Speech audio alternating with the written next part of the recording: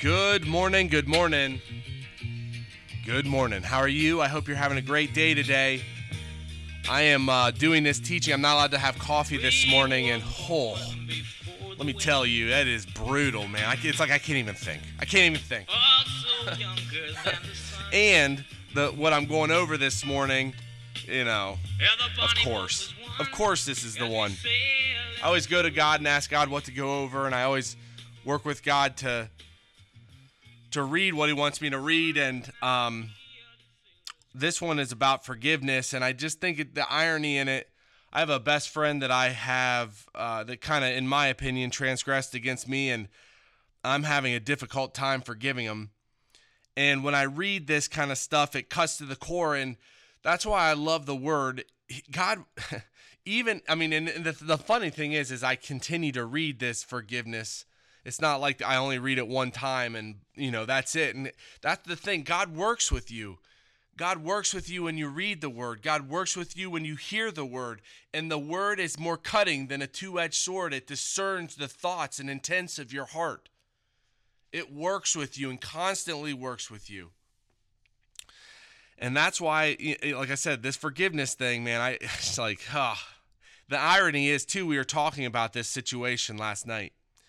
But if you go to chapter 2 in Corinthians, verse 4, it says, "For out of much affliction and anguish of heart I wrote unto you with many tears, not that ye should be grieved, but that ye might know the love which I have more abundantly unto you. But if any have caused grief, he hath not grieved me, but in part, that I may not overcharge or overlay or press heavily to you all. Sufficient to such a man is this censure or punishment, which was afflicted of many."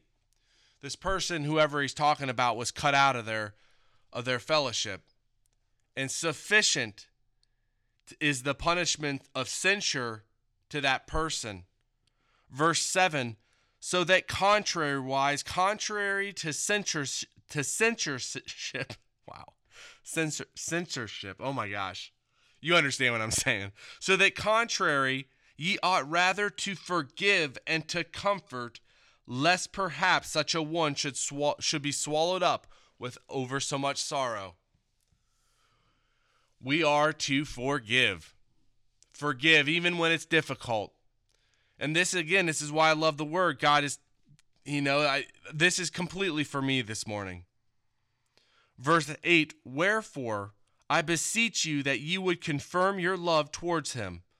For to this end also I did write, that I might know the proof of you, whether ye be obedient in all things," which I find interesting too. I always pride myself, I guess, in the fact that I try to be obedient to what the word says. And yet God's saying right here, be obedient to forgiveness. And this is a proof of your obedience to what I'm telling you. Man, that's difficult to hear.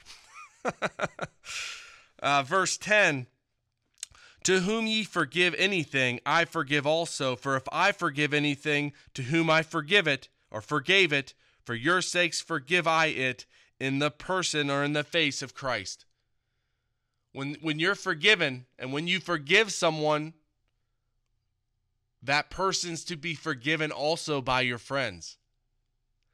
I don't know if you've ever seen something where, and I know this happens, maybe your wife was transgressed against, or maybe your best friend was transgressed against. You are to forgive.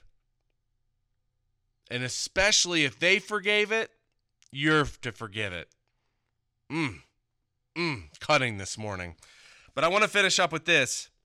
If you go to verse 14, now thanks be to God, which always causeth or leadeth us in triumph, remaining within Christ, and maketh manifest or maketh visible through the savour of all or every knowledge in every place. We are always caused in triumph in Christ Jesus. Thanks be to God, which causeth us to triumph. You are triumphing every single day, and by forgiving, you are being obedient to what God wants. I'm going to have to get deep with God this morning and try to get this one resolved. But I hope you're having a great day today.